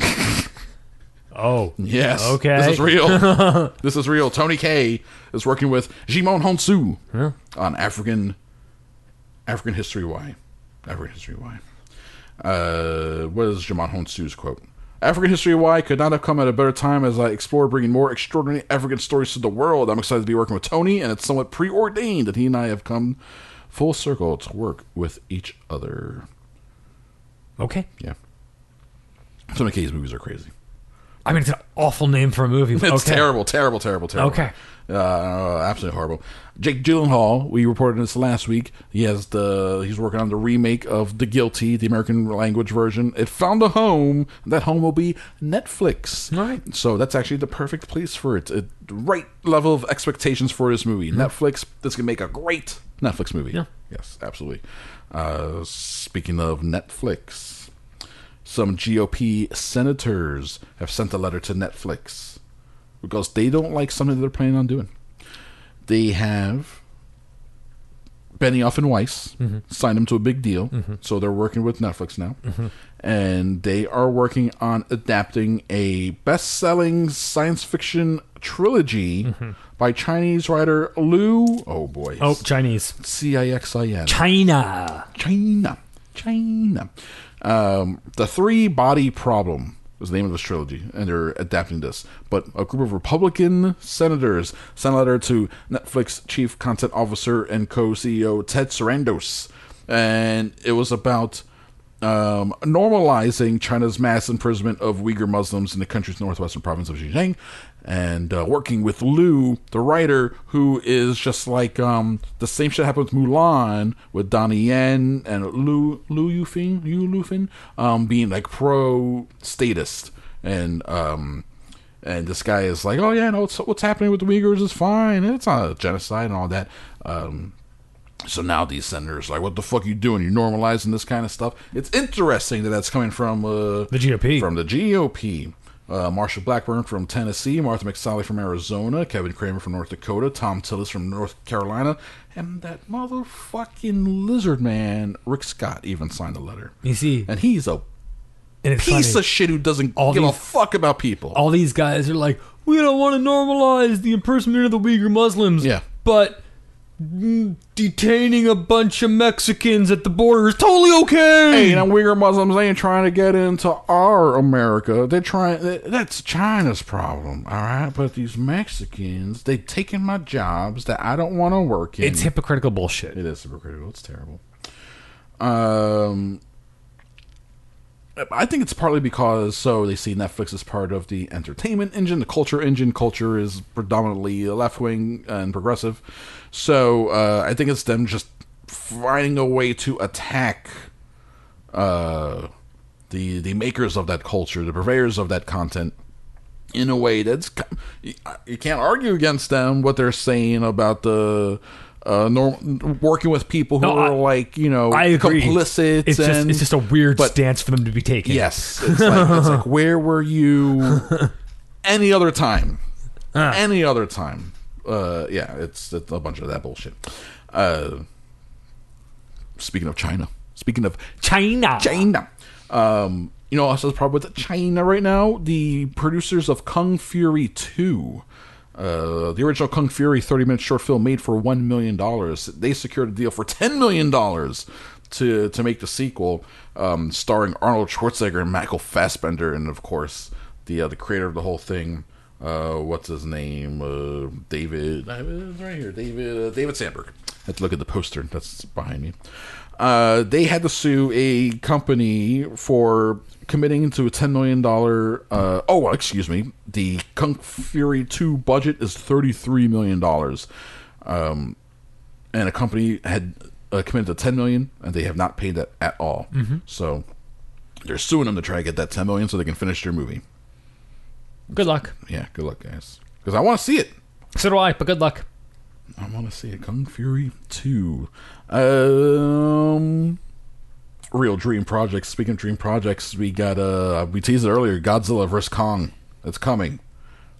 The score is going to be done by Tom Hulkenberg. Tom Hulkenberg of known as Junkie XL. Ah, okay. Okay. And he had an interesting story about this. A perfect example of what? I don't know. I'm a Godzilla freak. I have all the Japanese versions of the movies. At a certain point, just for shits and giggles, I wrote something for Godzilla. He means music-wise. About 2 years ago, I met the director because he showed interest in me as a composer. I asked him, do you know I'm the biggest Godzilla fan on the planet? And years ago, I wrote some stuff. And he was like, yeah, you're kidding me. So we started communicating. I tweaked what I did, played it for him, and he was totally in love. So this guy was like prepping to make a Godzilla-themed music before he was even officially on board. So I'm looking forward to it. So he was doing it for fun. Yeah, he's doing it for fun, and now he gets to do it for monies. And we'll get to hear it. I think it's supposed to come out next year, ? We'll see how that goes. He also was originally... did the original score for Justice League. When the whole Joss Whedon thing happened, this score got scrapped. Danny Elfman got brought in. And now that Zack Snyder is doing the Snyder Cut, he got him back to finish his original Justice League score, which is that's one interesting thing. Another interesting thing happening with the Snyder Cut is they originally said they weren't going to do reshoots with any of the actors. That has now changed. They are doing reshoots with actors. Gal Gadot, Ben Affleck, and Ray Fisher have all been, and I think Jason Momoa as well. Let me see. Oh, Henry Cavill. Affleck, Cavill, Godot, and Fisher have all been brought in to do a week of reshoots. And the budget was supposed to be $30 million to finish this thing. It has ballooned to $70 million, Tristan Cogburn. Holy cow! Holy cow, that's a lot of money. That's a whole other movie. It's wild. But now we're gonna get a 4 fucking hour miniseries, Justice League miniseries. I'll take it. You know what? That's fine. I'll take off our Justice League miniseries. Good or bad. I'm totally okay with it. I'm gonna watch it. Yeah. I'm gonna watch the whole thing and be like, oh wow, look at this. Meanwhile, all the investigations continue. Momoa and Fisher continue to speak out. We'll see where all that goes. And as a follow-up, Henry Cavill said that he's not shooting anything new, but does that mean he's not actually shooting, or is he just reshooting old stuff? You know what I mean? Sounds like he's just reshooting old stuff. Yeah, is he doing some back talking and trying to be like obfuscate what's actually happening there? So we'll see. Speaking of HBO Max, a show that I did not watch at all, but I knew about, Pretty Little Liars. Yeah, heard about it. What was that? It's not Freeform. It was like ABC Family or something. I think one of those weird cable channels that's like geared towards tweens and teens. They're doing a reboot of it on HBO Max, but from the creator of the Riverdale show. Oh, so it's going to be darker and moodier. Yes, they're going to add a little bit of a sort of a supernatural horror thing to it. It's already about like bodies and death, I think, the show, and like being Two-Face and all that. So yeah, they're going to probably make it a little sexier and a lot darker. And we got more HBO Max stuff, because not only are they doing that, they're doing a Rashomon TV show. Okay. So they're taking the Akira Kurosawa classic, which is the a story of an investigation. It's a trial, but they get the same story from different perspectives. That's the whole point of the movie. So that's what this show is going to be, where it's one mystery, like an assault happens, and then it's investigating this assault in a modern day setting, but doing it Rashomon style. That's HBO. Moving over to Apple, Tom Holland, the Russo brothers, working together again, but this time for something called Cherry.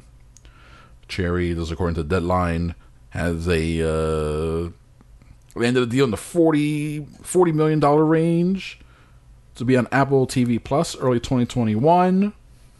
And it's where is it? There's a description here somewhere. Based on a book of the same name.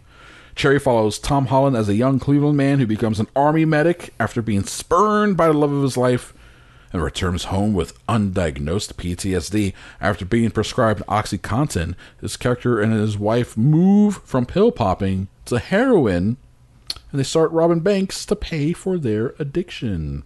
Sounds upbeat. So, yeah, it sounds like a fun war story mixed with Drugstore Cowboy. Yes. It's War Store Cowboy. War Horse Cowboy. So that's going to be on Apple at sometime next year, which means we'll never watch it. The Disney Plus, they've announced a Nick Fury show. Okay. With, obviously, Samuel Jackson coming back as Nick Fury. And I'm fine. It's like, sure. Yeah. It's going to be watchable. I mean, he had his own comic book back in the day. Nick Fury, Agent of S.H.I.E.L.D. And then they even started redrawing him to look like Samuel Jackson. Yeah. And then the producers were like, that's a good idea. Let's cast him in the movie. The drawing came first. So, yeah, I mean, they have all these stories. He's a fun character. He's a great actor. It'll all work together. Although, I thought Glass was going to work. Still haven't seen it. Still haven't seen it? I'm like torn between telling you should watch it to like, oh my god, but then like, you don't want to waste your time. No. Oh, maybe you do want to waste your time. No, I don't. Yeah, you do. Well, M. Night Shyamalan has another movie in production. He tweeted from the set of the first day of filming of a movie called Old, and it's an interesting poster. The poster is the bottom half of an hourglass, but the sands are people. The grains are all people falling. Mm-hmm. And the tagline is, it's only a matter of time. And it's described as a new trip from writer-director M. Night Shyamalan, who, it's his new movie, baby. We got a new Shyamalan. He's funding himself again, like he's been doing lately. Blumhouse will probably distribute it. And looks like it's going to be about people getting old. Yeah. Probably losing their fucking minds. In a fun Shyamalan way. But then twist at the end, they're in a theme park all along. An old theme park. Chris called it. You heard it here first. You heard it here first. They're in theme park. They're an old man theme park. You see what we got. I have 3 stories left. Henry Golding. These last 3 stories these are all things, including the last one, including the M. Night Shyamalan one. These are all things I'm like vaguely sort of interested in for various reasons. I'm interested in anything Shyamalan does, no matter how bad his movies get. He's a weird guy. He's a weird guy. He's got a weird imagination. He makes strange movies. I want to see him. Are they going to be bad? Yeah, maybe. I still want to see it at least once. This might be bad, but I'm interested. I want to see it. This Snake Eyes movie that they're making. This G.I. Joe, right? This is strange. Starring Henry Golding. I know. Who, overly handsome, ridiculously smooth man, not known for action at all, has this quote. They wrapped filming back in February, so it's things in the can. This is how he remembered the shoot. To be honest, it was painful. It's definitely much more of a martial arts film than a superhero movie. It's very, very physical. I fucking hated it in the beginning because I couldn't even squat down and go to the bathroom. The first week was literal hell. I think I cried on the phone to my manager. I was like, I don't know what I'm doing. Some honesty. Yeah. He's like, your Snake Eyes lead. I was not in shape to be in an action movie. I was not ready. Yeah, I had abs, but I wasn't tough. Just because you got gym-made muscles doesn't mean you know how to use them. So he learned how to use them making that movie. Well, but maybe that sounds like also it's a physical, they really went for it type of thing. Hopefully we'll see that exertion on screen. It won't just be wasted. All that pain, that's the thing. You don't want all that pain and effort to be wasted. Especially when it comes to action movies. They're hard to make. I hope it's a good one. Just for his sake. This is a wild update. James Cameron has announced Avatar 2 principal photography 100% done. It's fucking happening. As a matter of fact, Avatar 3 principal photography, he puts that at 95% done. So we're moving into post-production on the Avatar sequels very soon here. I can almost foresee a situation, a scenario, Drew Cogburn, where the vaccines, all this stuff, everything's ready. Theaters are like, everything's ready to come back to life. And the first big movie, Avatar 2, is going to be fucking Avatar 2. And it's going to make a ton of money. And then... And just like Avatar 1, it's not going to be that good. And then 10 years later, people are like, yeah, sure, Avatar 2 is the record holder. It made $800 billion worldwide. But it was the first movie after COVID. and so there's an asterisk on it. You know, people have all sorts of asterisks for Avatars. Just be like, they're interesting. Just admit that they're interesting. He shot this thing underwater with Sigourney Weaver. She's an old lady. Her bones so brittle. Dwayne Johnson had a final story. Dwayne Johnson had a kind of a funny Instagram post here about the character Hawkman. Okay. And they cast Hawkman, and it's this dude, Aldous Hodge. Okay. His picture's down here. He's the guy who's in The Invisible Man. He is the friend that Elizabeth Moss was staying with. He was. Oh, God, he's been in other things, Yeah, too. it's been in a number of things, yeah. He's got that face where, like, this guy keeps popping up and stuff. What's his name? Aldous Hodge. Aldis. So Dwayne Johnson put up an Instagram post saying, Welcome to Black Adam. You're playing Hawkman. He describes Hawkman as the fire leader of the Justice Society of America, one of the most beloved and legendary characters in the DC universe. You seen Aldous Hodge there, where you recognizing him from? No, not yet. Yeah, he's just one of those guys. Like, I've seen this guy. He has a funny story about calling Aldous and telling him, "Hey, this is Dwayne Johnson." And Aldous, he paused, and it's like, "This is Dwayne Johnson's Instagram post. Whoever this is, stop playing on my phone." DJ. This is Dwayne. Is this Aldous? Long pause. Aldous. This shit ain't funny. I said stop playing on my fucking phone. I find it funny that he used fucking in this post. It's PG-13. DJ. It's fine. Aldous, this is Dwayne Johnson. I just called to say thank you so much for sending your audition. It was great. I really appreciate the efforts you made. Just want to say thanks. Best of luck in all you do. And one more thing. Welcome to Black Adam. Longest pause. Aldous. I'm sorry, you'll just have to hold on for 1 second. He puts the phone down and walks away, and all I hear is inaudible yells. Then he gets back to the phone. They finish the conversation, but he had a little cute, funny post about welcoming this guy to the Black Adam family. And I'm interested in that movie because the director, Jaime Xiaomi, I don't know how to say his name, the guy who did Orphan and those Liam Neeson movies. Unknown, The Commuter. What was the one I was on the airplane? The Gray. No, well, not The Gray. No, The Gray.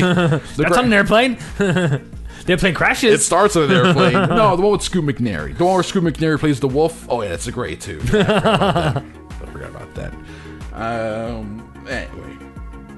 Black Adam. We'll see if that's any good. Oh, and then made me think of...